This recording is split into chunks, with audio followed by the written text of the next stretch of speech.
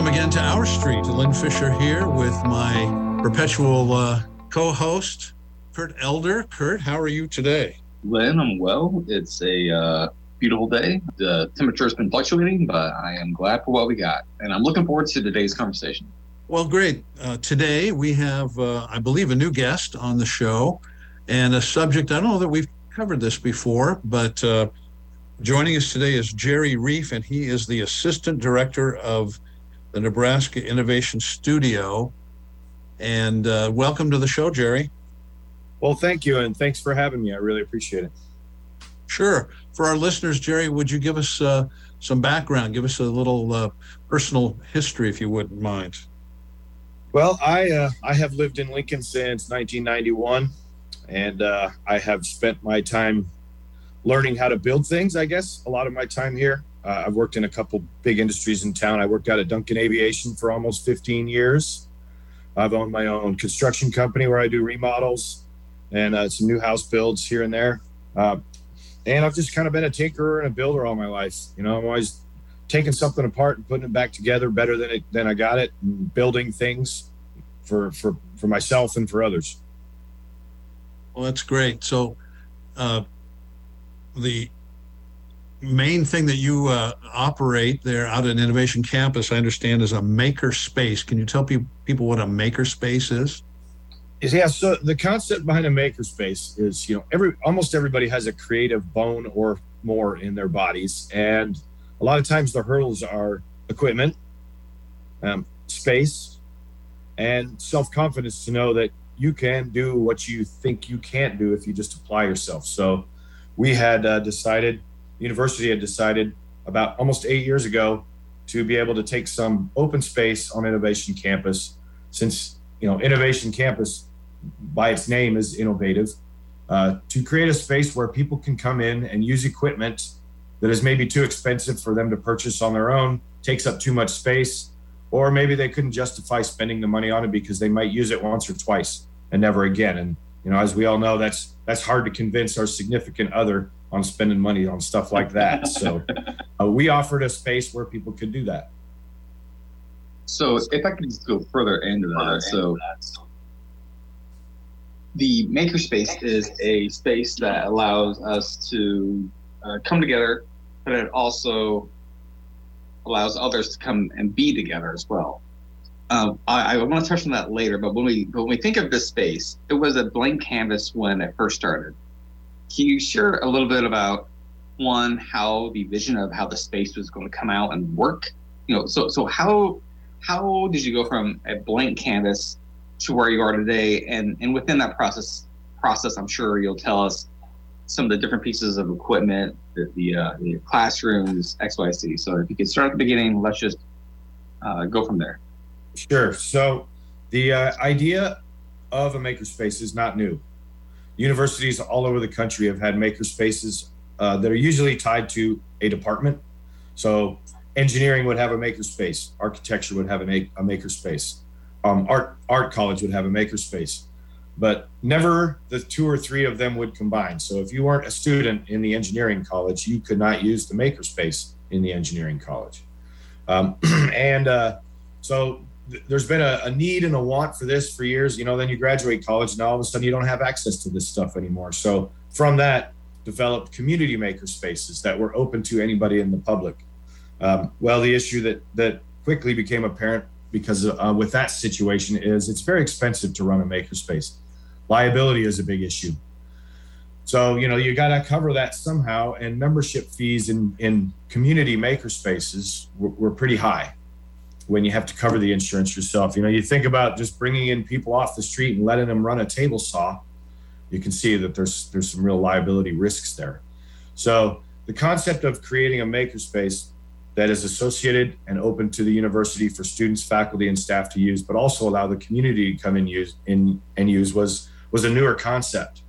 And we are one of the first in the country to not only open one, but keep one running successfully for the last 8 years. So you're bringing in these young, entrepreneurial, creative students, faculty and staff, and you're connecting them and combining them with community members who have been creative on their own for years and maybe just, didn't know where to start. I know that we'll cover cost just in a quick second, but you said success. How would you define success for a community's makerspace? And perhaps that is tied to cost, perhaps it's tied to members or usage. What's that metric to you look like? Honestly, it's a little more personal than that for me. I mean, yes, we want to make sure we continue to have people come into the studio and use it and make things, but for us, it's watching these people that walk in and they're really excited about the space and they think it's a great idea, but they're hesitant and scared to get started because it just seems so overwhelming to them. And they lack the self-confidence to know that they could do this. So we take these people that want to make something, have the interest, and we train them on how to use the equipment, and we build up their confidence levels by helping them, mentoring them, showing them ways to do things. If they're doing it right, we tell them you're doing great, just to build that level of confidence. Jerry, can you explain to me, how this works? People come in, do they have an invention idea? Do they come in with, what brings them in? What motivates them to come in, and what's their individual goal and purpose? Are they just wanting somebody to help them to build a prototype? What's going on?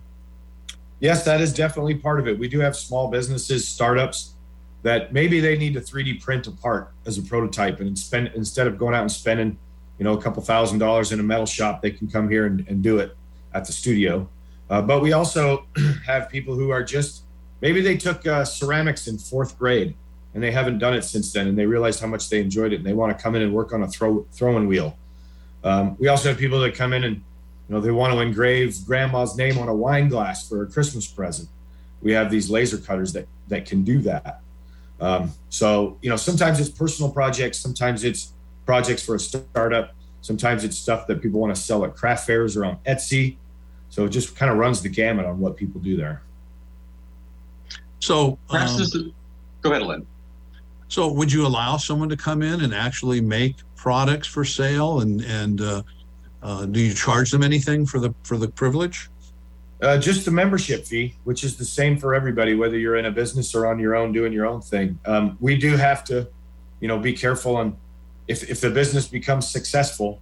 If you're in the studio every day and you've got 2 employees showing up with you, working on your product 6 days a week, then you've probably gotten too big for us, and it's time to find your own space.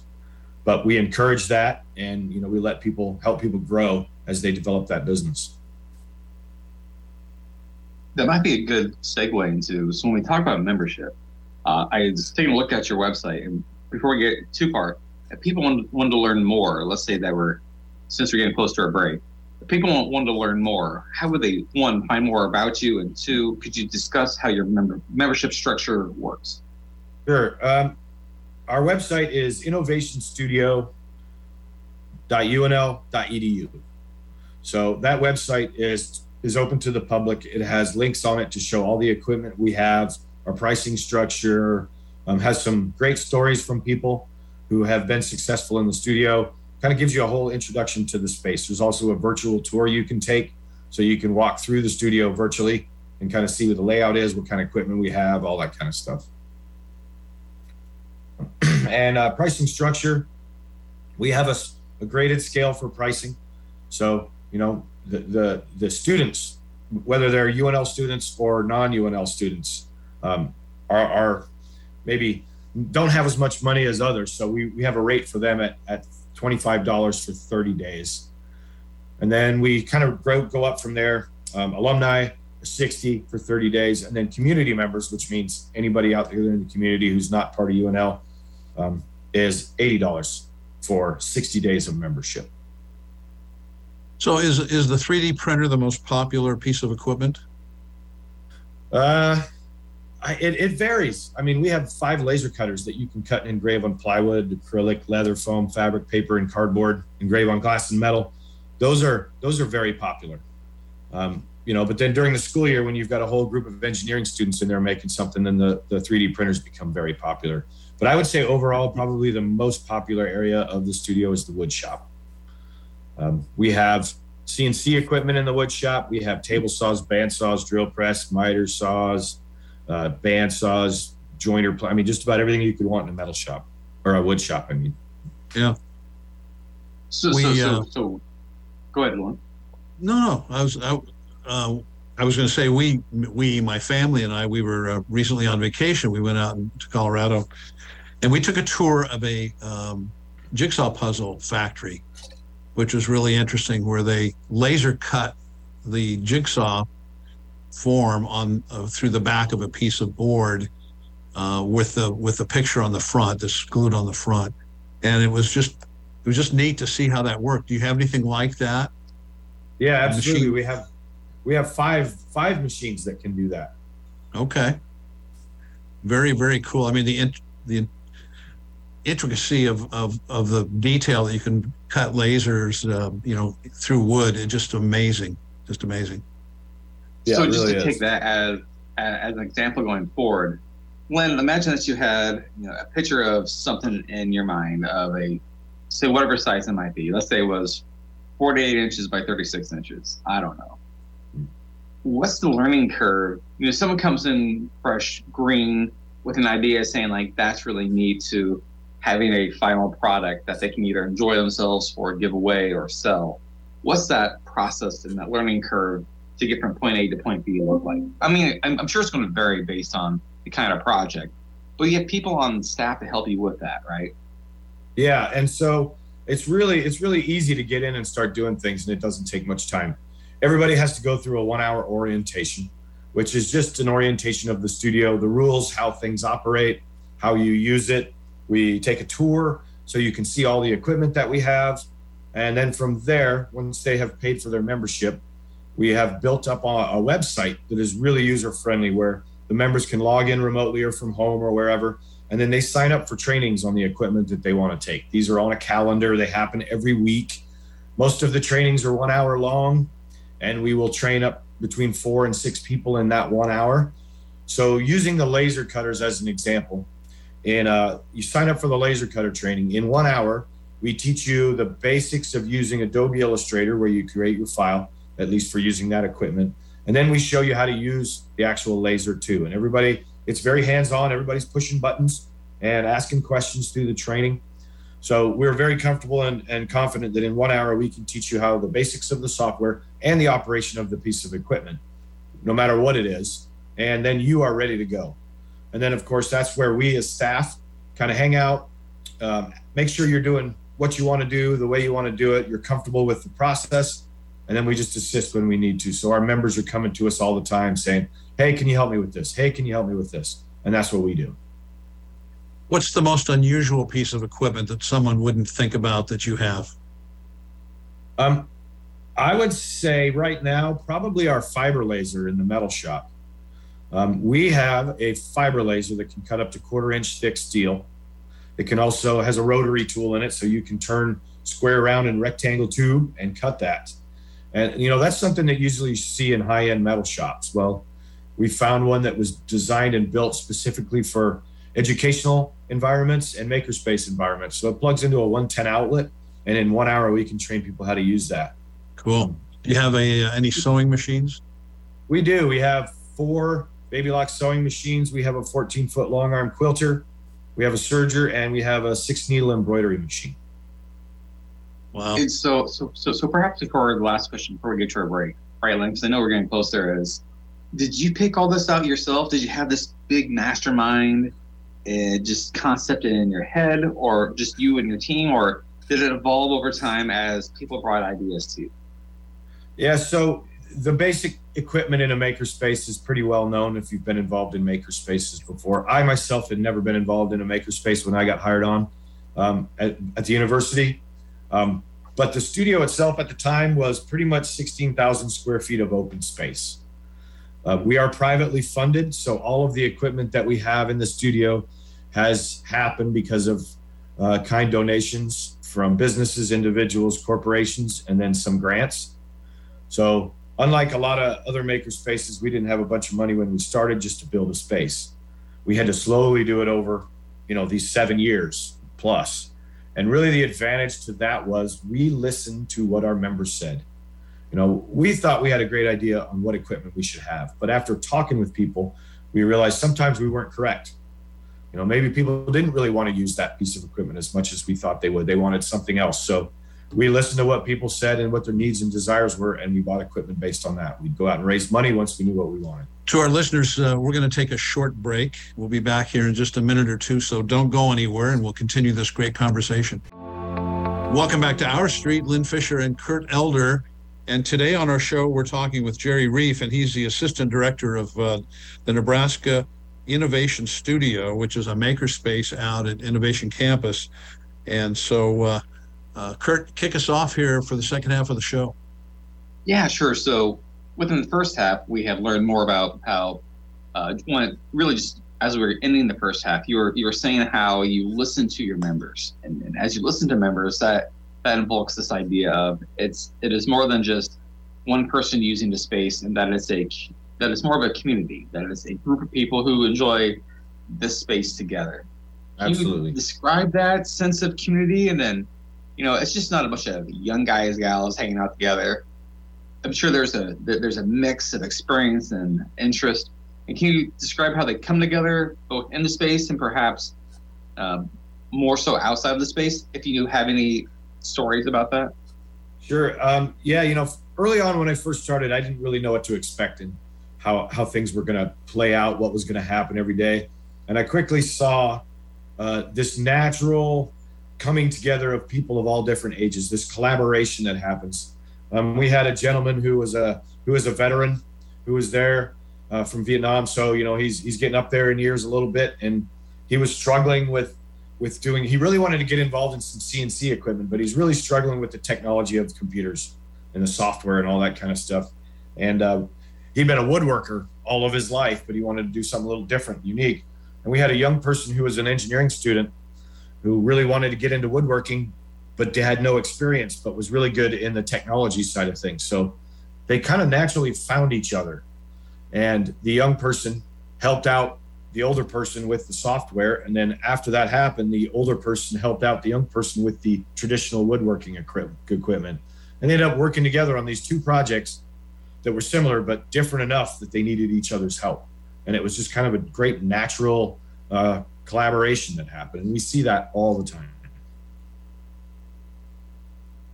I think that's, I'm sure there's just more than just, one, heartwarming story like that, because, collaboration builds those kind of stories much more naturally, I think. Yes. I had the opportunity to go out and do a tour of the space with you. And while we were doing that, you had shown me just some of the equipment, and you had shown me, some of the welders and some of the ways that people can learn welding. But you had also talked brightly about this new grant program that you have coming out.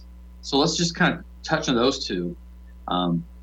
You had a virtual reality welder that helps people from no skill to being pretty proficient make that skill gap. And welders, that's a nice entry wage job, and it's a high need job. Can you tell us a little bit about that? And then we'll jump into this new grant program that you're working on. Sure. Yeah. So, teaching people how to weld, as you mentioned, is not a quick and easy task. People go to community colleges for a couple of years to learn how to be good welders. Well, we're not trying to replace that education, but we're trying to fill the gap maybe before that, where people are interested in wanting to weld, but just don't know how to learn and where to learn. So we bought a virtual welder, which teaches people the basics of welding using a virtual reality environment. So they wear a helmet with virtual reality goggles, and it points out all the things you need to focus on to become a good welder, teaching the distances and the angles and all that kind of stuff. And then from there, you can go to the real welder, having that knowledge of how to do it, what to look for, and then you get in there and do the real thing. And we've seen people with zero welding experience within an hour and a half, be able to go over to the real welders and lay a bead down that, may not be the prettiest, but it will work. And it just builds that confidence level to jump in and do something you've never done before. And then go ahead, Jerry. Oh, you go ahead. Well, I'm interested in the next part of this, and you have some kind of a new program for robotics. Is that right? Yes. So there's a collaborative grant that we were awarded by the EDA, Build Back Better, the Economic Development Association, and it is in partnership. Invest Nebraska is the one who led the charge to get this grant. headed by Dan Hoffman. And it is a collaboration on a grant with us, the College of Engineering, Northeast Community College, Metro Community College, and Workforce Development, and a few other entities in the state. The idea is to develop our young and middle and older aged folks to be able to be better at the jobs they do, maybe advance a little faster, teach them about robotics in the workforce, and also educate our youth to show them, most kids, it seems like they're born with a cell phone in their hand and they know how to use it right away. Well, how do you take that skill that is innate to those young folks and develop it into usable job skills? There's always that scenario of, the dirty, high turnover job that's low paying. How do you incentivize people to stay at those jobs? Well, maybe it's to teach them how to operate a robot that does that job that nobody wants to do. Now you've created job security and you're better in the workforce. So we are working in this whole grant world to be able to introduce robotics, embedded systems, automation to our workforce and to our young people. So how's that work? Are you going to have like a welding robot on site, or is this going to be smaller stuff? We're going to start out with some smaller stuff at our facility. We're moving more into the cobot rather than the robot world. So cobots are pick and place. You might see them in a factory and they're filling a box with the product. Cobots you can stand next to. If it runs into you, it stops instantly, so it doesn't hurt you. And the big part about this is teaching people how to program these cobots. That's the part that we will fall into. Now, other areas of this grant, other members of this grant are going to get into the bigger scale robots, working with industry on a bigger scale than we would, but we'd be more on teaching the people how to use them, how to program them, that kind of stuff. There is a Lincoln Manufacturing Council, and it's a group that is working to fill some of those voids within their own workforce needs, and been looking towards the future and trying to build the job skills for those future endeavors. Are you beginning to work with them, or where are you at in that paradigm of that relationship? Yes, so conversations have started. This grant is pretty new. We're in the process of speccing out and buying equipment. We've hired staff at the studio, and then alongside that is reaching out in the community to who do we need to talk to? How do we start this collaboration and this partnership? And Lincoln Manufacturing Council is definitely one of the groups of professionals here in our city that we are working with, establishing a relationship with, to find out what it is they want to see and they need in the community at their businesses and other businesses, so we can cater to that. You had said that this is for young people, but really anyone can come in and learn these skills. Let's say that you are just a blue collar guy, or you're in one kind of field and you want to learn something new and you have the time. You can get involved in this grant. But that kind of leads, one, I assume that's correct, one, and then two, if it is, people have jobs, they have things. Do you have varying times where people can come in and get engaged in this, or is it all during the workday? Our hours traditionally at the studio are more geared towards the evening. So we're open on Mondays from 2 to 9, Tuesday, Wednesday, and Thursday from noon to 7, and then Friday, Saturday from 10 to 4. With the idea being we're trying to catch those people when they get off work. But with the new staff that we have on board now, they are able to work with the traditional working hours of businesses. So 8 or 9 in the morning, we'll have people there. Well, Jerry, tell us again and tell our listeners how they can get involved, how they can find out more. So you have a website, when do you have your orientation, and kind of give us an idea of how people can get down there? Sure. The website again is innovationstudio.unl.edu. When you go to that website, right in the middle of the screen, when you first log in or join the website, there's a button that says Become a Member. If you click on that button, it shows you a list of links to all the orientations throughout the month. We do one orientation a week. They're an hour long, and we alternate days and times to try to cover people's different schedules. And that website is a link to everything that we have. And so there's no walk-in service? No, there's not. With the size of the space and what we offer and the size of our staff, we have to be very organized, not only for us, but for our members, to make sure that they feel like they're getting most of their money. And then if a small group, for example, wanted to take a tour, is that something that would be just set up on an appointment basis? Yes, if somebody was interested in taking a look at the space, they can email us. The email address is innovationstudio@unl.edu, and then we will reach back out to them and set something up. Well, very good. Jerry, thanks so much for coming on the show. Appreciate it. Maybe we can have you back again sometime to talk about some new and different things. Yeah, I'd love to come back when we've got some progress on this grant. We can show the things that we've gotten done. It'd be great to come back and talk about that. All right. Well, thanks to our listeners for spending another 30 minutes with us here on Our Street. For Kurt Elder, Lynn Fisher saying thanks, and we'll see you next time.